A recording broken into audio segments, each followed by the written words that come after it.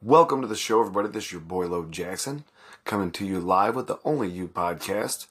This is a podcast where I like to do books that I find interesting in the psychology world, that they may help somebody find ways to develop their mind and to overcome situations that are a deterrent to them, and maybe I'll help somebody grow from a book that I read and help somebody get out there and find this book, read it, and grow from it.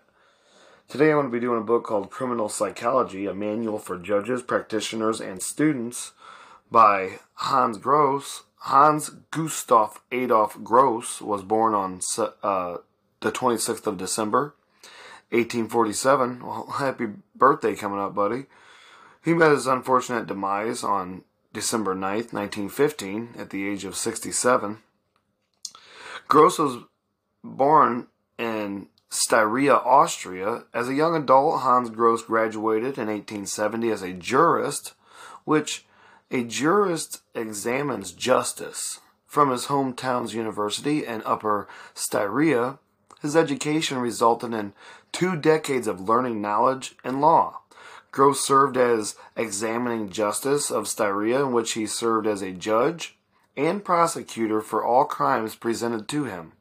During his service, he dealt with several fraudulent charges. It was during this job that Gross realized that many shortcomings of the present justice system. Back then, the examining justice stood as a criminal investigator. During this time, there were very few crime investigators. But everybody knows that Sherlock Holmes was back then, so maybe they got the idea from Sherlock from this guy. I don't know. During this time, there were very few criminal investigators. Many of the law officers were volunteers or ex-police officers. As a result, jurists mainly solved and prosecuted all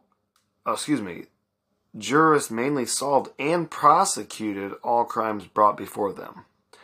This proved to be a poor system, as many of the criminals and magistrates relied on their personal knowledge and limited facts or evidence.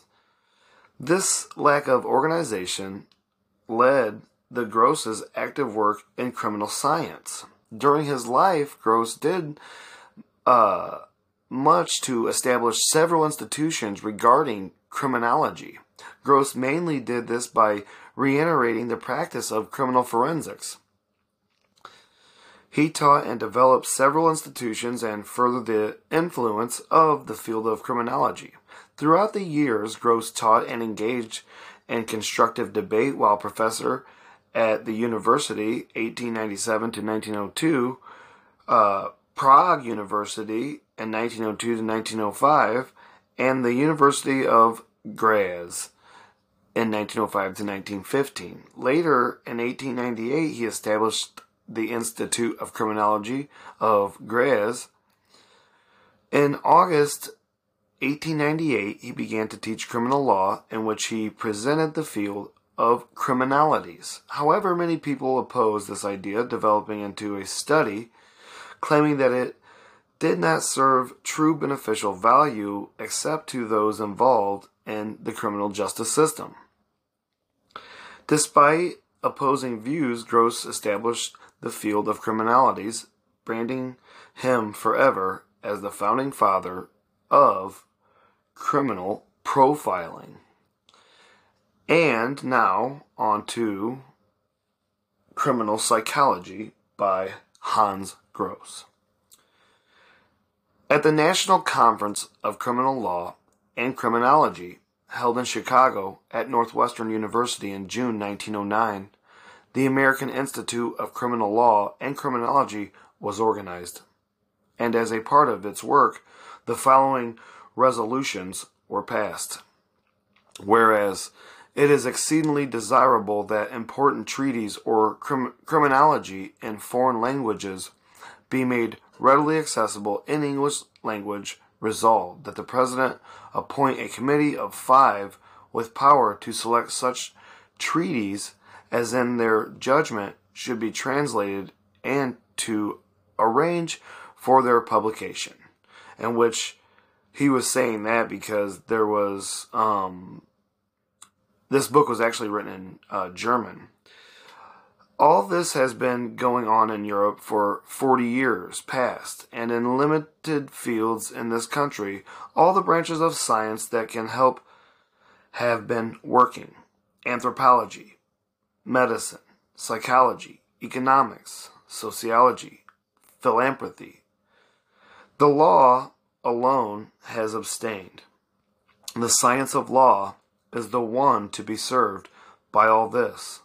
But the public in general and legal profession in particular have remained either ignorant of the entire subject or indifferent to the entire scientific movement. And this ignorance or indifference has blocked the way to progress in administration. The Institute before takes upon itself as one of its aims to inculcate the study of modern criminal science as a pressing duty for the legal profession and for the thoughtful community at large. One of its principal modes of stimulating and aiding this study is to make available in the English language the most useful treatises now extant in the continental languages. Our country has started very, very late. And he goes on to talk how, it wound up working out in their favor. I just wanted to share that with you because I thought it was important because in that time, they weren't getting books printed in English. They were staying pretty much in the countries where they were written. I thought that was important to include here. We're going to skip ahead and read The Sense of Sight. I want to read to you all this because it's kind of like about all your senses and how they kind of work together. I'll start here. Modern psychology takes qualities perceived externally to be in themselves subjective but capable of receiving objectivity through our relation to the outer world. The qualitative character of our sensory content produced by external stimuli depends primarily on the organization of our senses. This is the fundamental law of perception of modern psychology, variously expressed by axiomatic in all psychological psychology. In this direction, Helmholtz has done pioneer work. He treats particularly the problem of optics, and physiological optics is the study of perception by means of the sense of sight. We see things in the external world through the medium of light which they direct upon our eyes. The light strikes the retina and causes a sensation. The sensation brought to the brain by means of the optic nerve becomes the condition of the representation and consciousness of certain objects distributed in space.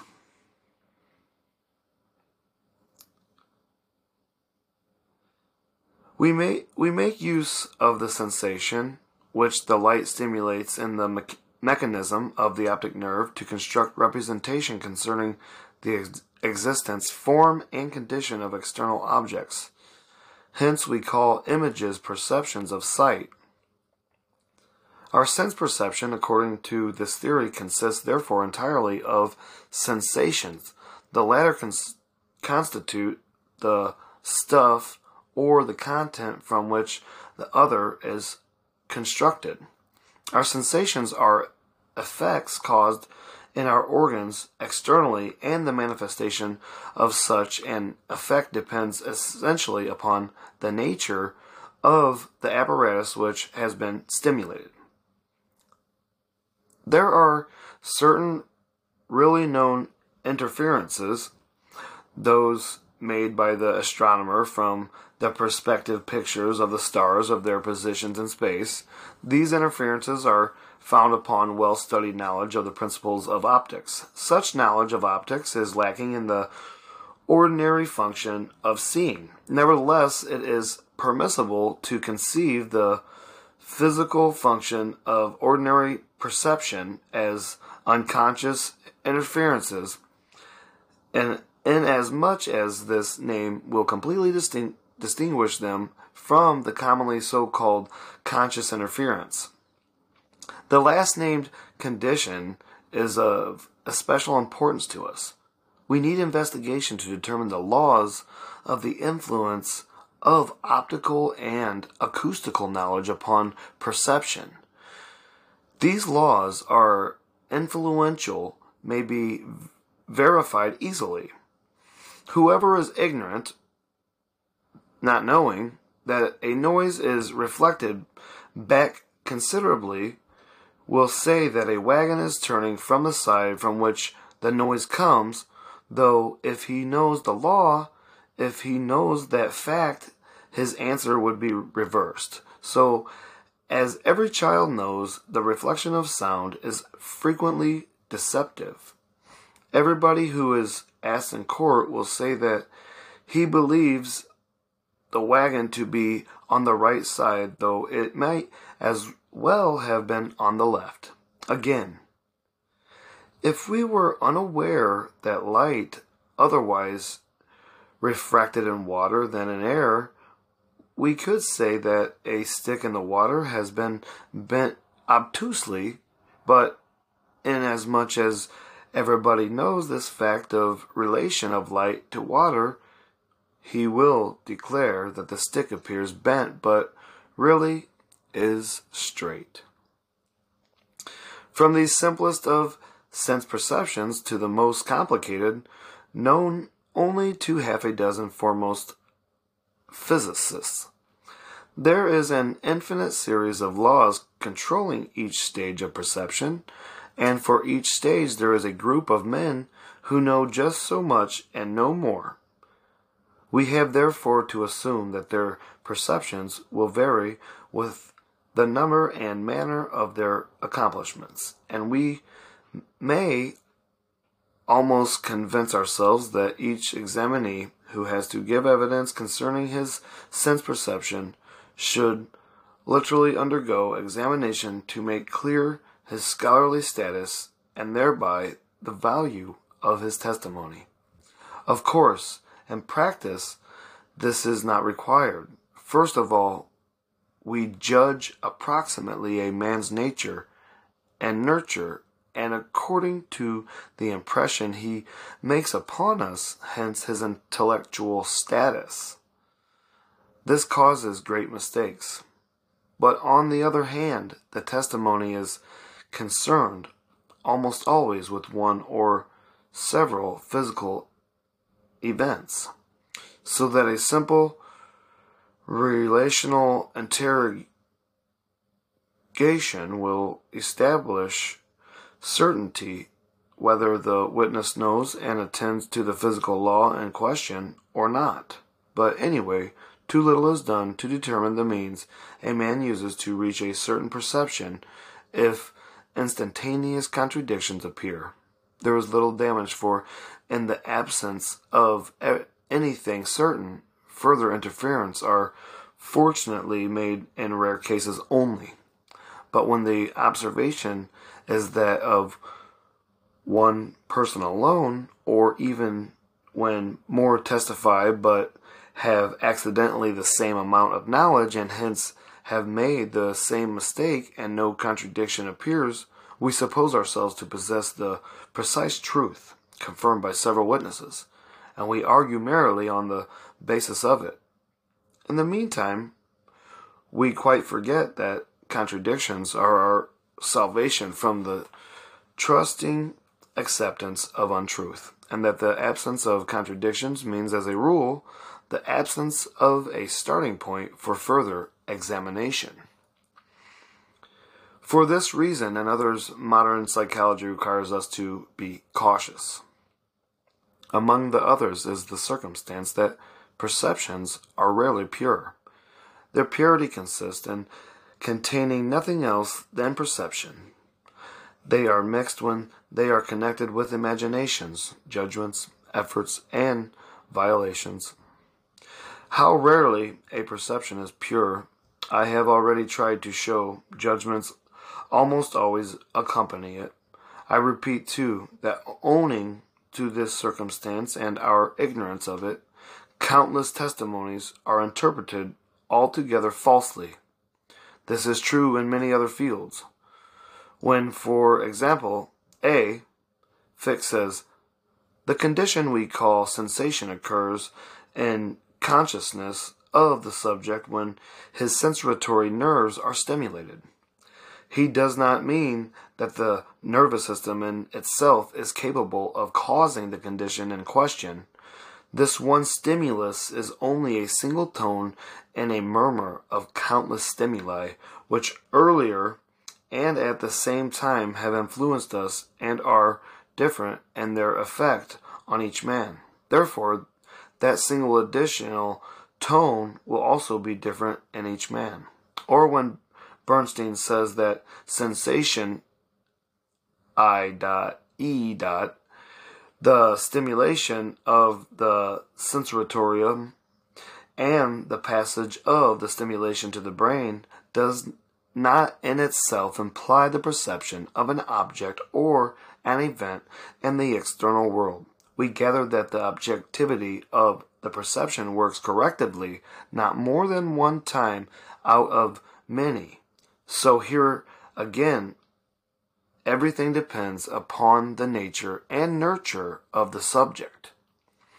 Sensations are, according to Albert, still more subjective. They are the specific activity of the sense organs, not therefore passive as according to Helmholtz, but active functions of the sense organs.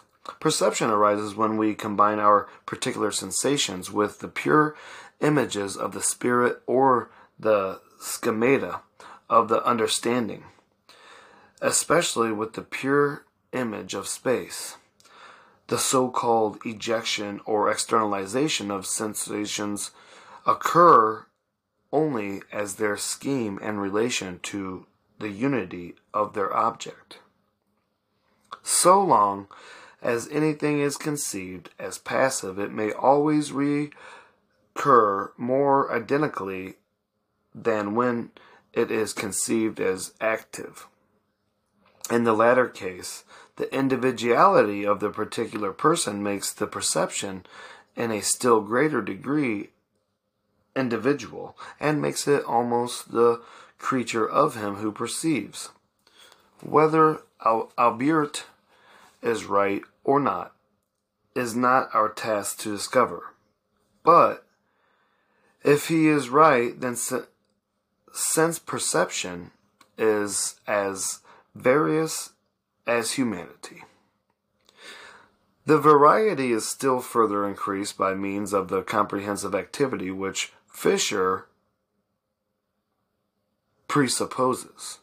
Visual perception has a comprehensive or compounding activity.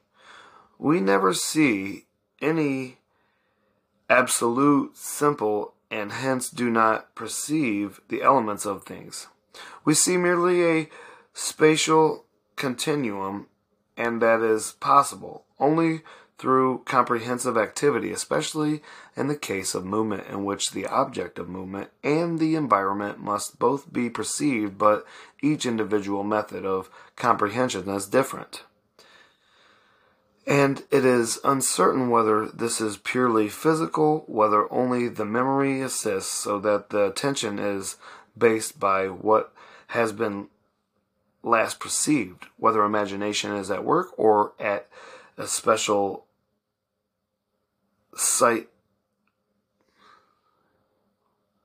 psychical activity must be presupposed in compounding the large elements.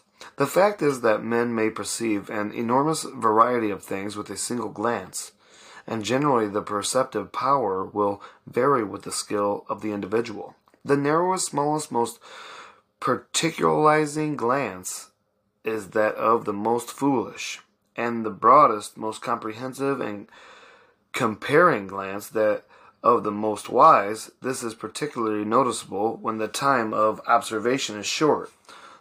The one has perceived little and generally the least important.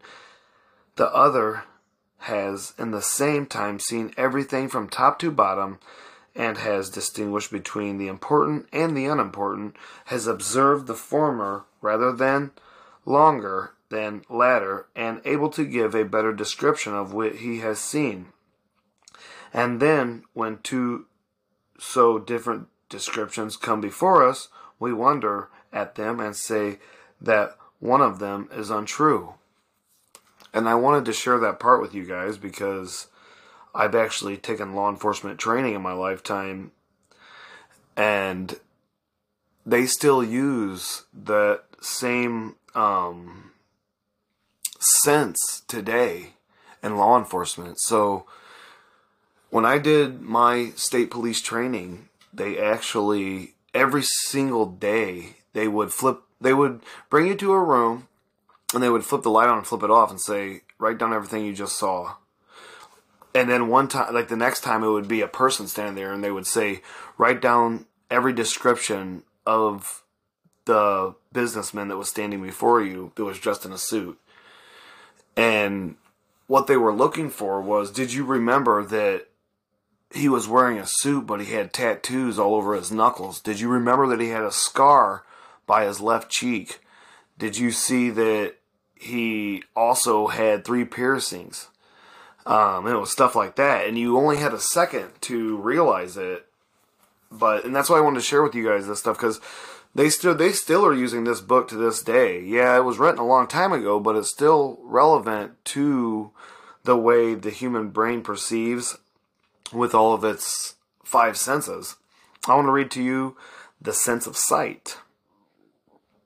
Thank you for listening to Only You Podcast. It's your boy, Lo Jackson. And today we're doing Criminal Psychology by Hans Gross. Just as the sense of sight is the most dignified of all our senses, it is also the most important in the criminal court, for most witnesses testify as to what they have seen. If we compare sight with the hearing, which is next in the order of importance, we discover the well-known fact that what is seen is much more certain and trustworthy than what is heard. It is better to see once than to hear 10 times, says the universally valid old maxim. No exposition, no description, no complication, which the data of other senses offer, can present half as much as even a fleet glance. Hence, too, no sense can offer us such surprises as the sense of sight. If I imagine the thunder of if I imagine the thunder of the Niagara, the voice of Lucia, the explosion of 1,000 cartridges, etc., or anything else that I have not heard, my imagination is certainly incorrect, but it will differ from reality only in degree. It is quite different with visual imagination. We need to adduce examples of magnificence like the appearance of the pyramids, a tropical light of a famous work of art, a storm at the sea, etc. The most insignificant thing ever seen, but variously pictured in imagination, will be greeted at first sight with the words, "But I imagined it quite different." Hence the tremendous importance of every local and material characteristic which the criminal court deals with. Every one of us knows how differently he has, as a rule, imagined the place of the crime to be, how difficult it is to arrive at an understanding with the witness concerning some unseen local characteristics, and how many mistakes false images of the unseen have caused. Whenever I Sirioned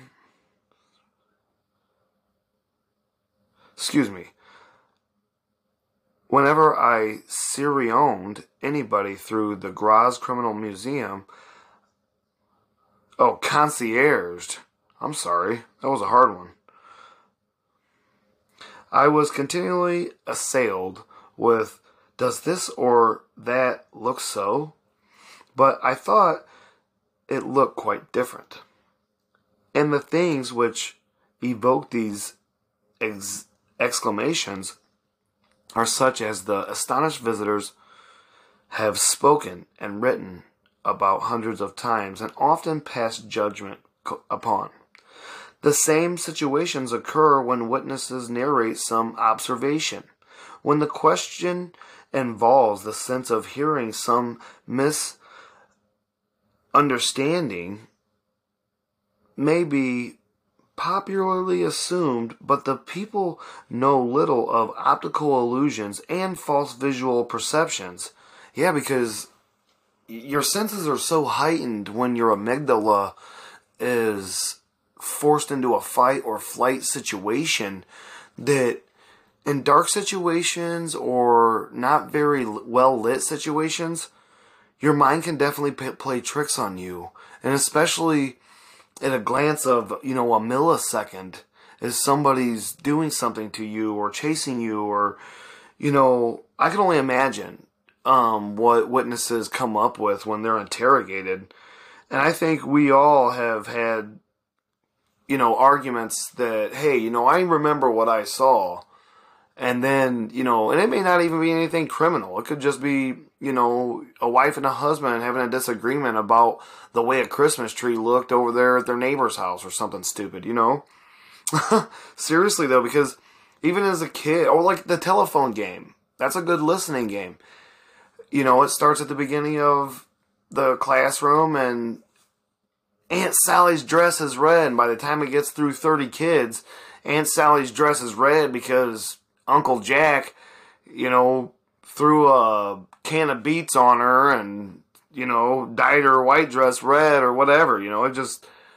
We all have seen this kind of situations out there, and I find this to be very informative. And if you guys can find this book, check it out and read it. I am. And this, again, is the basis for the distrust with which we meet testimony concerning hearsay. For we feel uncertain in the mere absence of the person whose conversation is reported, since his value cannot be determined, but a part of the mistrust lies in the fact that it is not vision, but the puerilely half-doubted hearing that is the issue. Lies are assigned mainly to words, but there are lies which are visual deceptions, masking, illusions, etc. Visual lies are, however, a diminishing minority in comparison with the lies that are heard. But we also all have encountered very marvelous musicians in the world, Chris Angel, David Copperfield. They can create illusions right in front of you that leave you wandering. So, I mean, in the height of a criminal moment or, something going on that was criminal, you could be deceived very easily. The certainty of the correctness of vision lies in its being tested with the sense of touch and the adaptation of our body sense to otherwise exit things. The agreement between our visual perceptions and the external world rests at least in the most important matters on the same ground that all our knowledge of the actual world rests upon the experience and the lasting test of their correctness by means of experiments. So he's saying that you got to find experiments to really, test that witness's perception of what went down. You can't just take them at face value. Yeah, they're the greatest person in town. They got the best reputation, or whatever. But everybody's eyes deceive them at some point in their lives.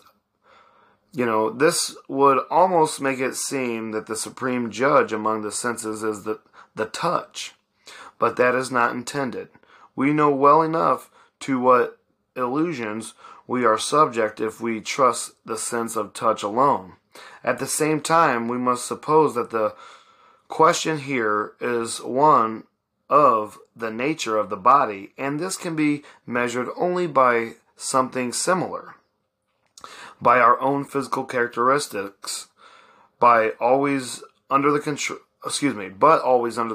of some other sense, especially the sense of sight. Yeah, because without sight, could you imagine that? Just, being a blind person or being a deaf person. I do. When I see them people in the world, I don't feel sorry. I think, wow, what kind of life are they living, or what have they had to go through? I think that I've been through a lot. Come on. There's people out there that are really going through some struggles. And they could be one of the 5 senses, that they lost. The visual, I done gone smell blind, Paul. That was in a movie. He done gone smell blind. The visual process itself consists, according to Fisher, of a compounded series of results which succeed each other with extraordinary repetitiveness and are causally related. In this series, the following elements may principally be distinguished. 1. The physico-chemical process. 2. The physiological sensory. 3. The physiological. 4. The physiologico-motor. 5. The process of perception. It is not our task to examine the first 4 elements. In order clearly to understand the variety of perception, we have to deal with the last only. I once tried to explain this by means of the phenomenon of instantaneous photographs, which I have done EMDR, and it is amazing. It's a type of therapy that they literally, it's almost as though they erase the pain, hurt, sorrow, or the stress. When you do EMDR therapy, it's just like what he's saying here, instantaneous photographs. And this was written long before they ever thought about EMDR, which is eye movement desensitization therapy. Rapid movement therapy. That's what it is, EMDR. Thank you guys for listening. If we examine one such representing an instant and some quick movement, we will assert that we never could have perceived it in the movement itself. This indicates that our vision is slower than that of the photographic apparatus, and hence that we do not apprehend the smallest particular conditions. Hence why they have instant replay, or where you got to take a timeout in football just to look over the call because, referees' eyes aren't as fast as reality. They're not able to keep up that fast with the reality. So, right here, and that's what it's kind of talking about here, I believe. But that we each time unconsciously compound a group of the smallest conditions and construct that way the so-called instantaneous impressions. If we are to compound a great series of instantaneous impressions in one galloping step, we must have condensed and compounded a number of them in order to get the image that we see with our eyes as instantaneous. We may therefore say that the least instantaneous image we ever see with our eyes contains many parts which only the photographic apparatus can grasp. And that's why we got amazing video cameras and all the greatest technology that are faster than the human eye. And they can zoom in closer than the human eye. Suppose we call these particular instances A, B, C, D, E, F, G, H, I, J, K, L, M, N, O, P. It is self-evident that the manner of their composition must vary with each individual. One man may compound his elements in groups of 3, A, B, C, or D, E, F. Another may proceed in diarrhées of A, B, C, D, E, F, G, H, etc. A third may have seen an unobvious,able instant ladder, but constructs his image like the first man. B, C, D, LMN, etc. A fourth works slowly and rather inaccurately, getting A, C, D, F, H, I, etc. Such variations multiply, and when various observers of the same event describe it, they do it according to their different characteristics, and the difference may be tremendous. Substitute numerals for letters and the thing becomes clear. The relative slowness of our apprehension of visual elements has the other consequence that we interpolate objects in the leucunea of vision according to our according to our expectations. The best example of this sort of thing would be the perception of assault and battery. When 10 people in an inn see how A raises a beer glass against B's head, 5 expect, now he'll pound him, and 5 others, now he'll throw it. If the glass has reached B's head, none of the 10 observers have seen how it reached there, but the first 5 take their oath that A pounded B with the glass, and the other 5 that he threw it at B's head. And all 10 have really seen it. So firmly are they convinced of the correctness of their swift judgment of expectation. Now, before we treat the witness to some reproach like untruth, inattention, silliness, or something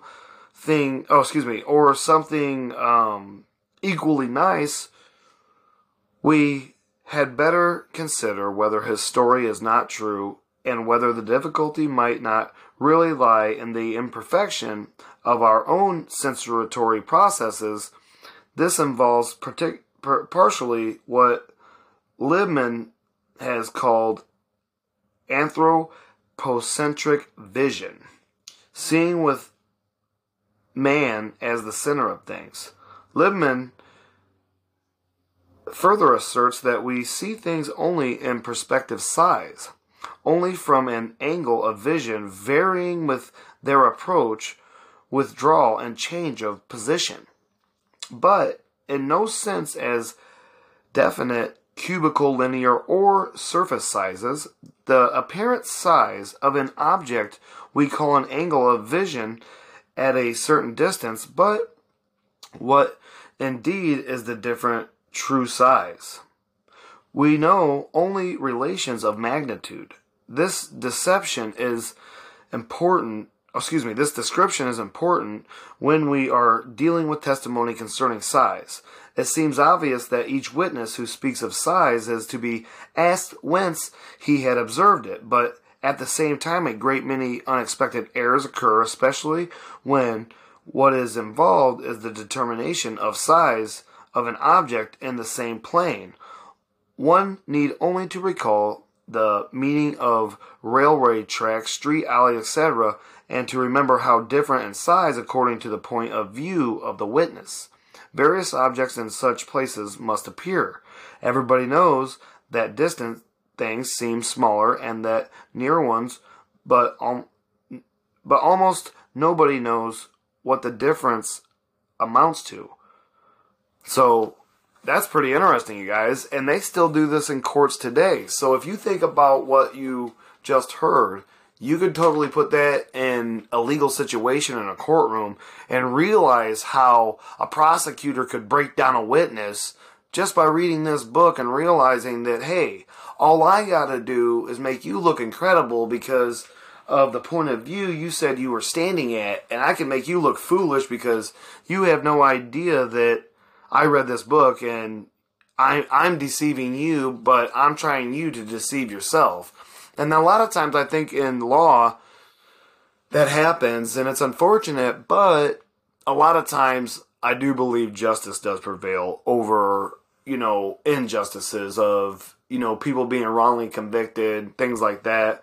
I would give this book a 5-star review. It talked so much about so many other psychological viewpoints in here that I would say it's a 5-star review, definitely. This guy's totally intelligent. I'm going to read to you some other stuff, too. I'm just going to skip ahead here and just start somewhere. There are still a few other significant facts. 1. It is well known that the portion of the skin which covers a bone and which is then so pulled away that it covers a fleshy part cannot easily identify the point of stimulation. Such transpositions may be made intentionally in this experiment, but they occur frequently through vigorous twists of the body.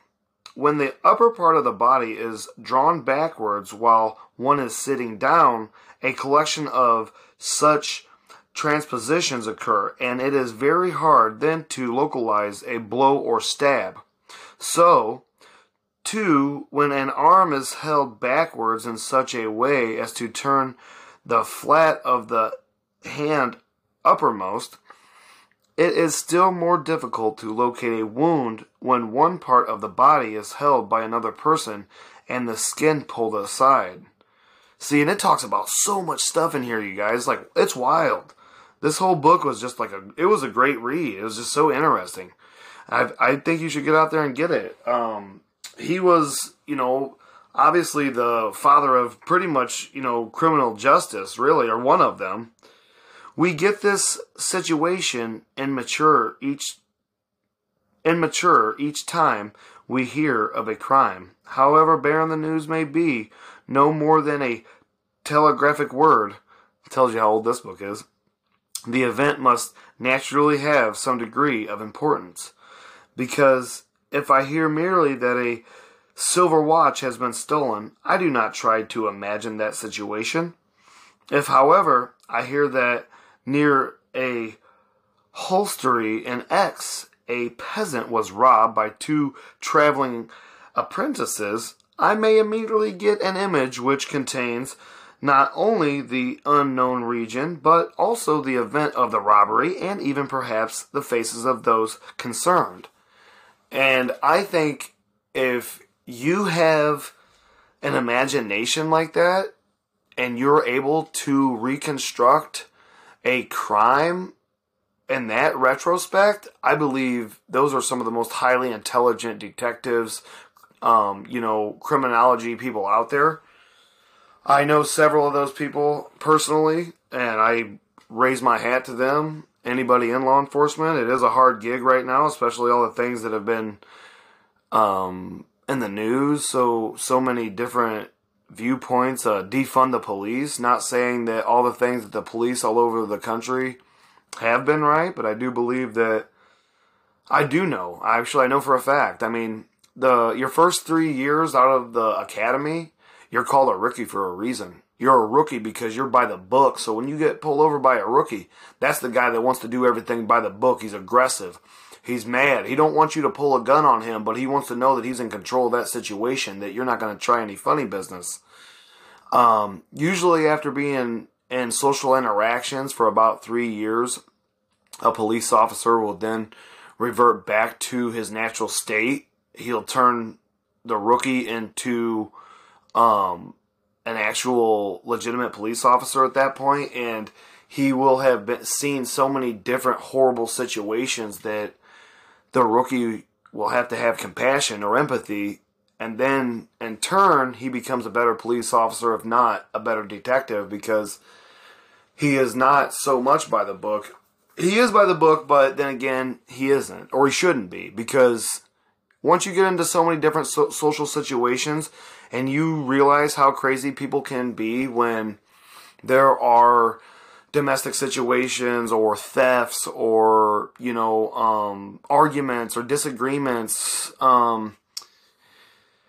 you have no idea the different situations that police officer encounters every single day. They go through so many different types of trainings. My idea for the police would be to have an on-call psychologist, so when they do have to go to a situation where it is a domestic situation, that they have somebody there that actually has psychological knowledge, that knows that, hey, you don't just, go up to somebody aggressively, or, you don't just use misinformation to whittle somebody out of something, because, there are unprofessional tactics that police do use, and everybody knows that, but those aren't the police themselves or the actual municipality and, letting them do that. That's their own biases or their own upbringings or their own psychological behaviors coming out that they're not aware of. And a lot of times those guys will be mentored by, a captain, a lieutenant, somebody that's been there and done that for several years, and they've moved past the social aspect of being in the community and, have probably taken a desk job at that point. But a lot of times in those situations, people are mentored and they are mentored correctly. And unfortunately, society only sees that, they did us wrong, there's injustices. Well, in reality, there's injustices way worse in other countries, and the United States Justice Department has been around for a long time, and our laws have been secure, even though they have been amended many, many times to find loopholes and errors in our situation that weren't ever meant to be. But, when things are amended, people find ways to get their way, even though that it may not, just because it's law doesn't always mean that it's moral, is what I'm trying to say. And thank you guys for listening. And I was doing Criminal Psychology, a manual for judges, practitioners, and students by Hans Gross. And Hans was actually a professor too. So you guys get out there and check that book out. Thank you for listening. I hope you enjoy this podcast. Thank you, and keep on coming back. I enjoy it. Talk to you soon.